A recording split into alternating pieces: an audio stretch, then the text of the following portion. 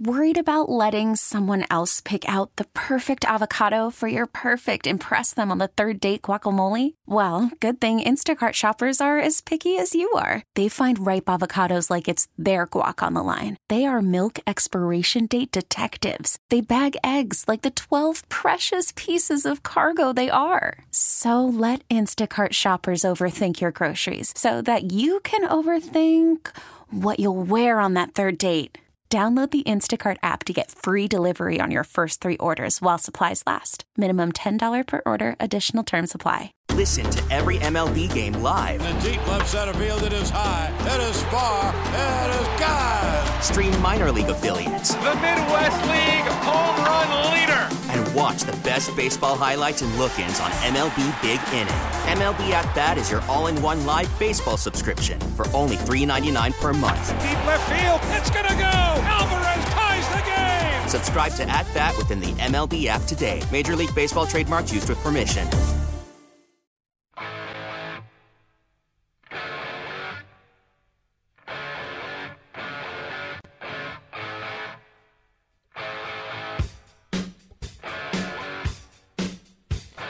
All right, Jenna Cameron, John Ritchie. It is 94 WIP. So, there's a lot I got to say. There's a lot over the last week and a half because obviously it's been almost all about the Eagles today, and rightfully so. But let me just make this point because you guys know there's a few tried and truths in my sports brain, and one of which has been the expansion of the playoffs and what a farce it is for professional sports that the playoffs keep getting expanded. Are you guys aware there are currently 7 teams, 7, as we enter week 18, it's not even week 17 anymore. It's 18 now for the final week of football. 7 teams eligible to make the playoffs that right now have a record of 500 or worse. And let me say this to you, Mr. Ritchie, and you, Mr. Seltzer, you bums, and everyone else out there. I'm not going to call you a bum. I just call these guys because they're actually my friends. I call them bum. But everyone else that thinks like these knuckleheads, I'll call you a knucklehead.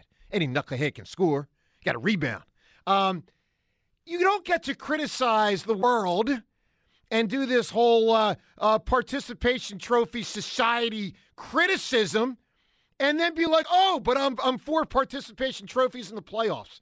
Guys, how in the world can we have 16 games have already been played for every team in the NFL? 7 teams are still available to make the playoffs 500 or worse, and you guys are anti-participation trophies but pro third wild card in sports. It's bad.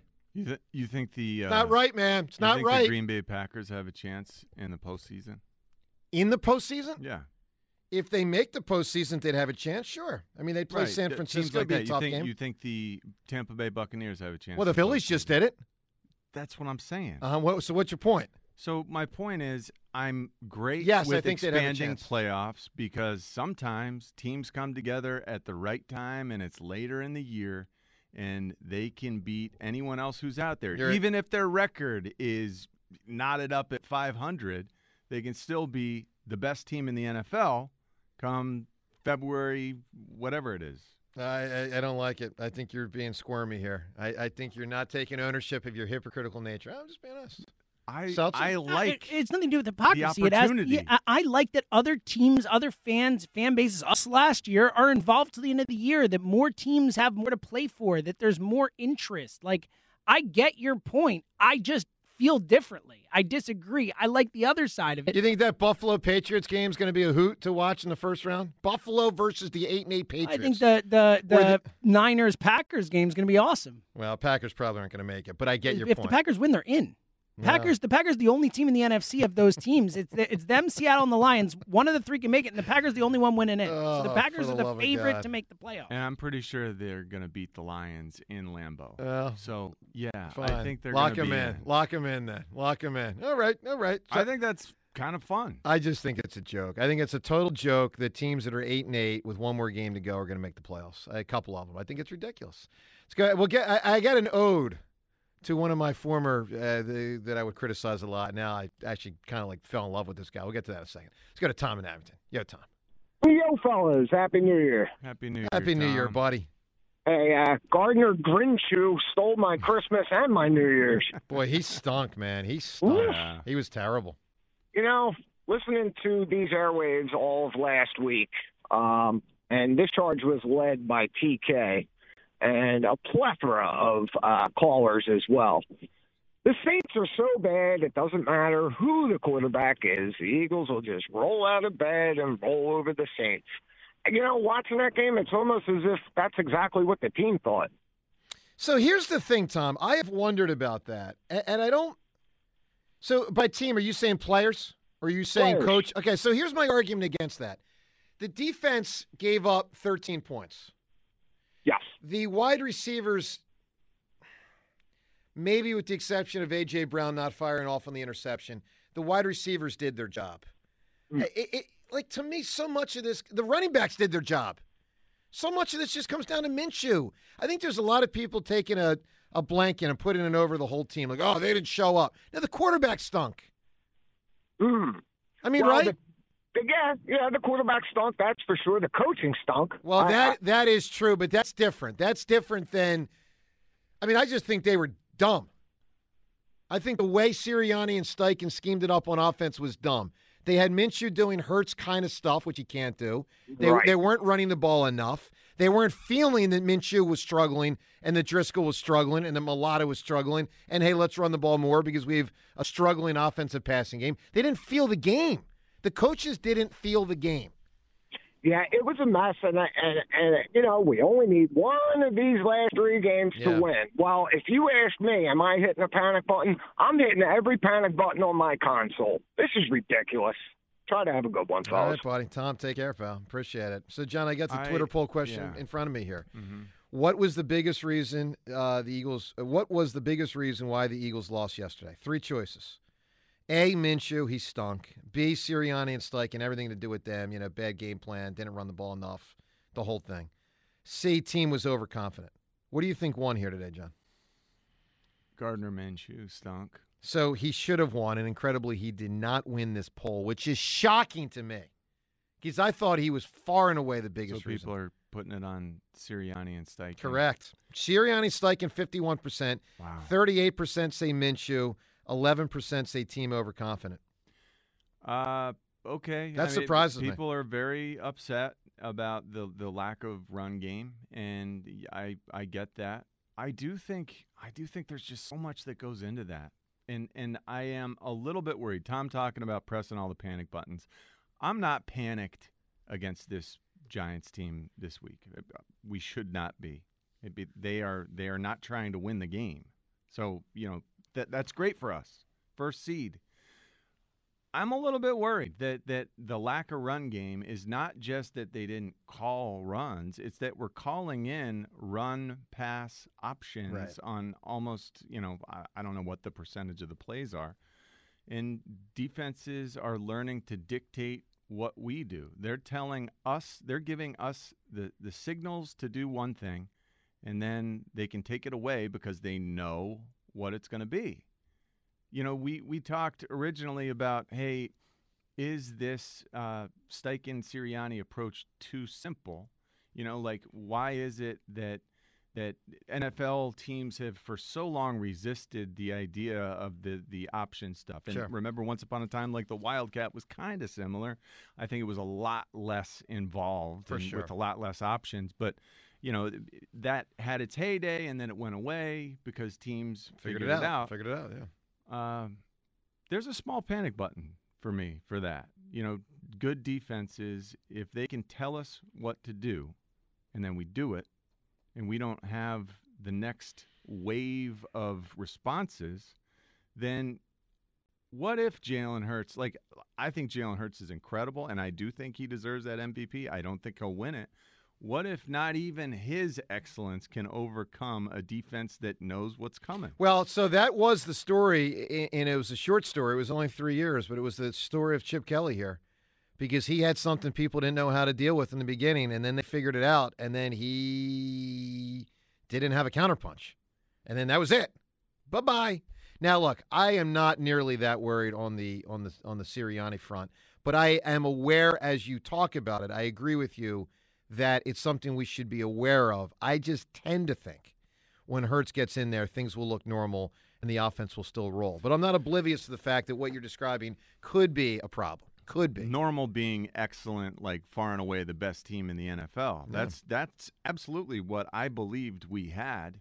And now, injuries have added up. That's part of it, We've too. been hit with the injury bug later than other teams. No question. That's not good. Let's talk to Judy right now. Hi, Judy. Hey, guys. Happy New Year. Happy New Year, Judy. Happy New Year. Okay. I had a whole slew of points I was going to make, but I want to touch on the defense, which no one has touched on. But to everyone's points, Nick Sirianni and Shane Steichen knew exactly what they were doing when they didn't draw the plays up for Minshew. They knew that the timing would be off, and like Kelsey getting the false start. Over 16 games, we've had 20 total, which is 1.25 per game. We had, 3 or 4 yesterday? They knew that everybody would be off, which is why Dallas Goedert looked uncomfortable. Now, he may not feel 100% still, but they know that Hurts is going to get it there. So they just do what they do for him. It shows how much he is the MVP.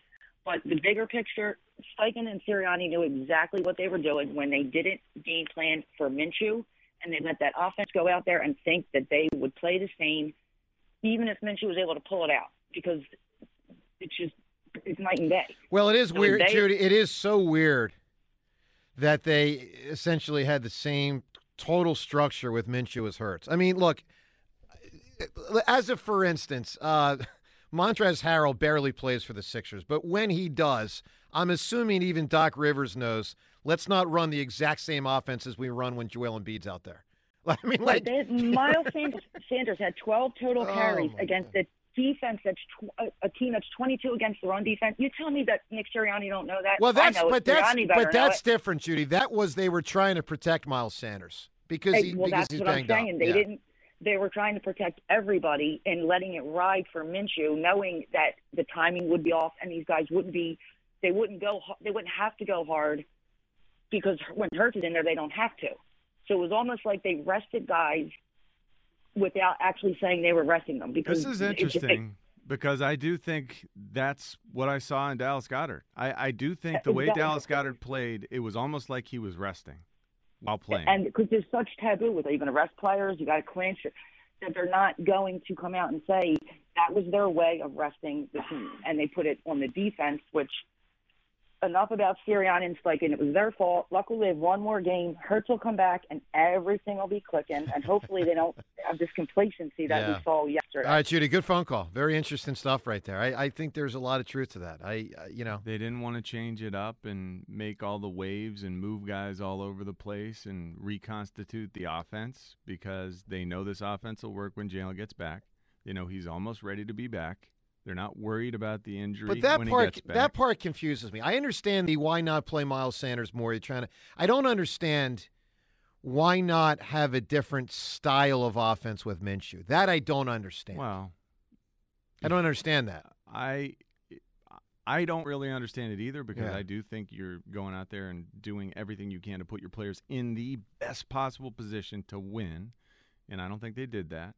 But do they think it's hard on the other players, the other 10 guys, the other skill position players, to run different plays, routes or just different? No, I mean, I don't think it's hard. I think a playbook is gigantic, and there are a lot of plays that they've been running since that's my OTAs point. They could easily go back to and program in for that week specifically. I would think so, but do you think lend themselves more to Gardner Minshew's talent? I agree. I'm saying, do you think they don't trust the other players? They don't want to overcomplicate their brains, and I don't think that. I mean, I don't know, but I think that seems unlikely, but it is possible. I mean, they just didn't want to upset the apple cart and revamp everything when you're close, and you're thinking, hey, we know it won't be great, but it might be just good enough. Yeah, it'll probably win anyway. I mean, the team kind of played like that was their their MO. All right, so in addition to everything with the Eagles, I got a – what is an ode, by the way? Does anyone know what an ode actually is? Because I want to do an ode to a former Philadelphia athlete. An ode? Yeah, it's like a – Yeah, it's like a like you dedicate I'd like statement or a song. Yeah, I'd like to dedicate someone. a statement. I want to dedicate a statement to the now no longer with us – I mean, he's alive. I'm just saying he's no longer a Philadelphia athlete, Gene Segura, who – God bless him. Oh, now, really? What a turnaround. Well, he did have a turnaround. He did have a turnaround. I'm talking about you having a turnaround here. So if you missed the news, it was like, I don't know, 4 days ago, 5 days ago. Segura signed with the Miami Marlins, a 2-year, $17 million deal. Even Richie knows that's $8.5 million a year. Which puts an end to the – doesn't mean the Phillies won't trade Rhys Hoskins, although I don't think they will, but puts an end to they will trade Rhys Hoskins to move Bohm to re-sign Segura. Like, that's off the table. Now, they could do it for someone else, but they won't do it for Segura. He's a Marlin. He's gone. But I would just like to say to Gene Segura, if he's out there listening, I thought you were not all in. And I was very critical. And I thought you had some childish behavior, throwing the ball at the glove that one time. There was that time when the dust up with Girardi. Was that in Milwaukee? Like 2 or 3 years ago. Him and Girardi got into it. And I just felt like this guy wasn't a winner. And that's probably right, by the way. And then something changed. And he found, no, maybe I was just wrong.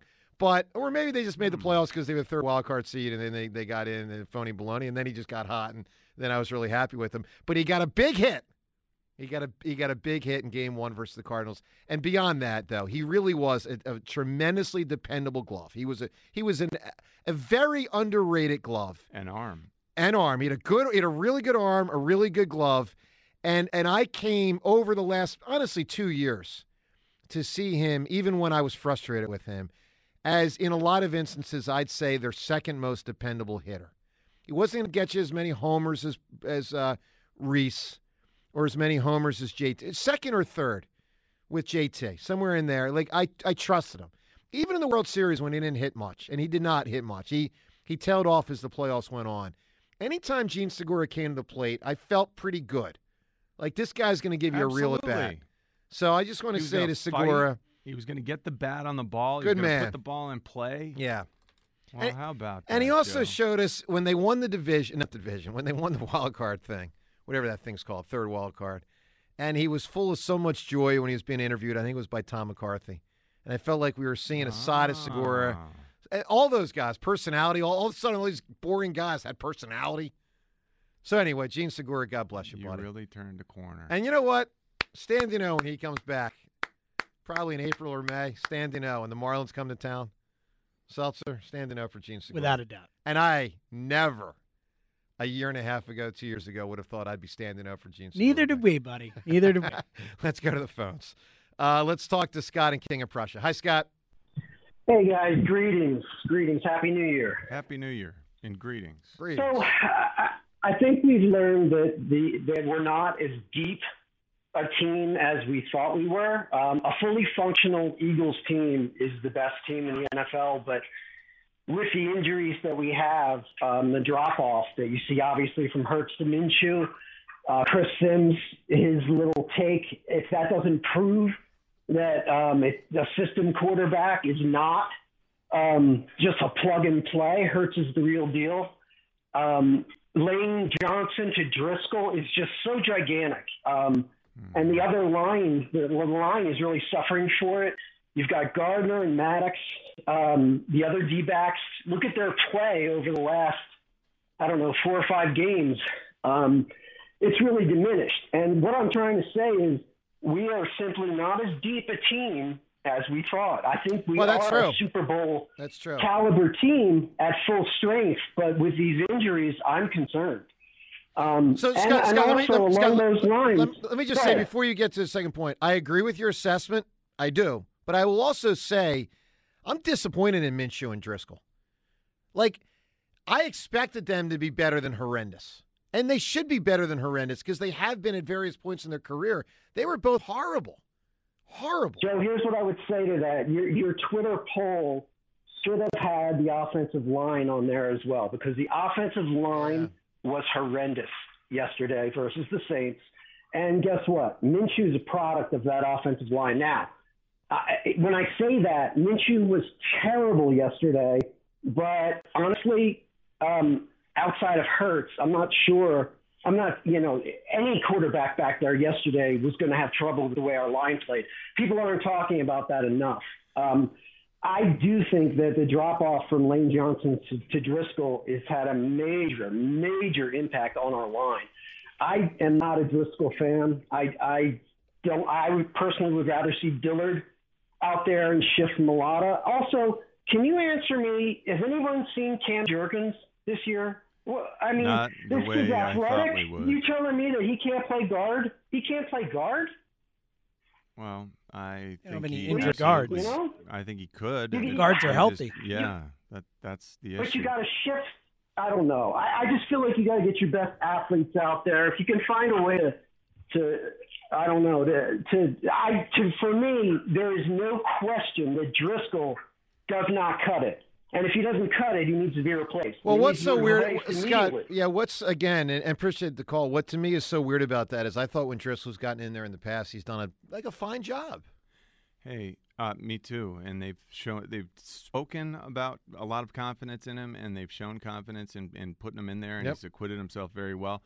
You know, what if, and this is just occurring to me, and this is a hypothetical. Okay. What if, you asked the question earlier, why didn't they change the offense to suit the quarterback? Is it because they didn't want to throw everything off for everyone else? Mm-hmm. What if, and I've felt all year that when this offensive line, in line with what he was talking about, is asked to just strictly pass protect, not do the RPO, you're run blocking, and then it might become a pass. Right. When they're asked to just pass protect, they are not up to that task. They are not very effective. They're leaky inside at the guard positions. As pass protectors, Seumalo and Landon Dickerson, it's not their strength. We've seen Jordan Mailata struggle way more than I expected. Agreed. As a pass protector. Just drop back pass protection when you're kicking out and hitting guys just with your hands. What if they felt like the offensive line wouldn't have been able to hold up in an offense that was suited to Gardner Minshew? That's possible. That's possible, John. Because the O-line really did struggle. And, when you put a game plan together, you got to factor the whole thing in. So the offensive line is where it starts in this organization. And they're saying, well, we're just not that good at doing what Gardner Minshew's good at doing. So we'll try the RPO stuff because the offensive line, it ends up being better pass protection when we're, making it look like a run because those guys are latching on and trying not to really get downfield, but they're kind of run blocking to pass block. And that's why they ran the offense the way they did. It really is. 215-592-9494. Coming up, if you missed it earlier, what the Giants head coach, Brian Daboll, said today about the Giants and their intention of whether to play their starters Week 18 or not, and obviously as that relates to the Eagles and the 1 seed, the whole deal. What Daboll said, you'll hear it next. Joe DeCamara and John Ritchie on WIP. Hey, one of the things I love about betting on the NFL is always finding new player or game props that I like. And what's cool about FanDuel Sportsbook in partnership with Valley Forge Casino is combining these props with other bets from the same game to score an even bigger payout. Perfect for tonight's game, and a pretty damn good game indeed when you talk about Cincinnati and Buffalo. Big AFC playoff implications. Two teams obviously headed to the postseason. They could see each other again in the postseason. And with Joe Burrow passing yards tonight, Steph Diggs, how many catches he'll have, how many touchdowns, Josh Allen, his rushing yardage, it's all there for you to lock in on with FanDuel Sportsbook, including the opportunity to lock in a same-game parlay, one of many reasons to bet FanDuel Sportsbook. Other reasons, how about live betting in-game? How about fast withdrawals when you win? When you win, they'll get you paid instantly. How about odds boosts and specials all the time with FanDuel Sportsbook, the official partner of 94 WIP. So sign up using promo code HAMMER. That's promo code HAMMER for this game tonight or any of the games up ahead, including the Week 18 matchups across pro football. It's all there for you with promo code HAMMER to get a no-sweat first bet of up to $1,000 and make every moment more with FanDuel Sportsbook, official sportsbook partner of the NFL. We get it. Attention spans just aren't what they used to be. Heads in social media and eyes on Netflix. But what do people do with their ears? Well, for one, they're listening to audio. Americans spend 4.4 hours with audio every day. Oh, and you want the proof? Well, you just sat through this ad that's now approaching 30 seconds. What could you say to a potential customer in 30 seconds? Let Odyssey put together a media plan tailor-made for your unique marketing needs. Advertise with Odyssey. Visit ads.odyssey.com.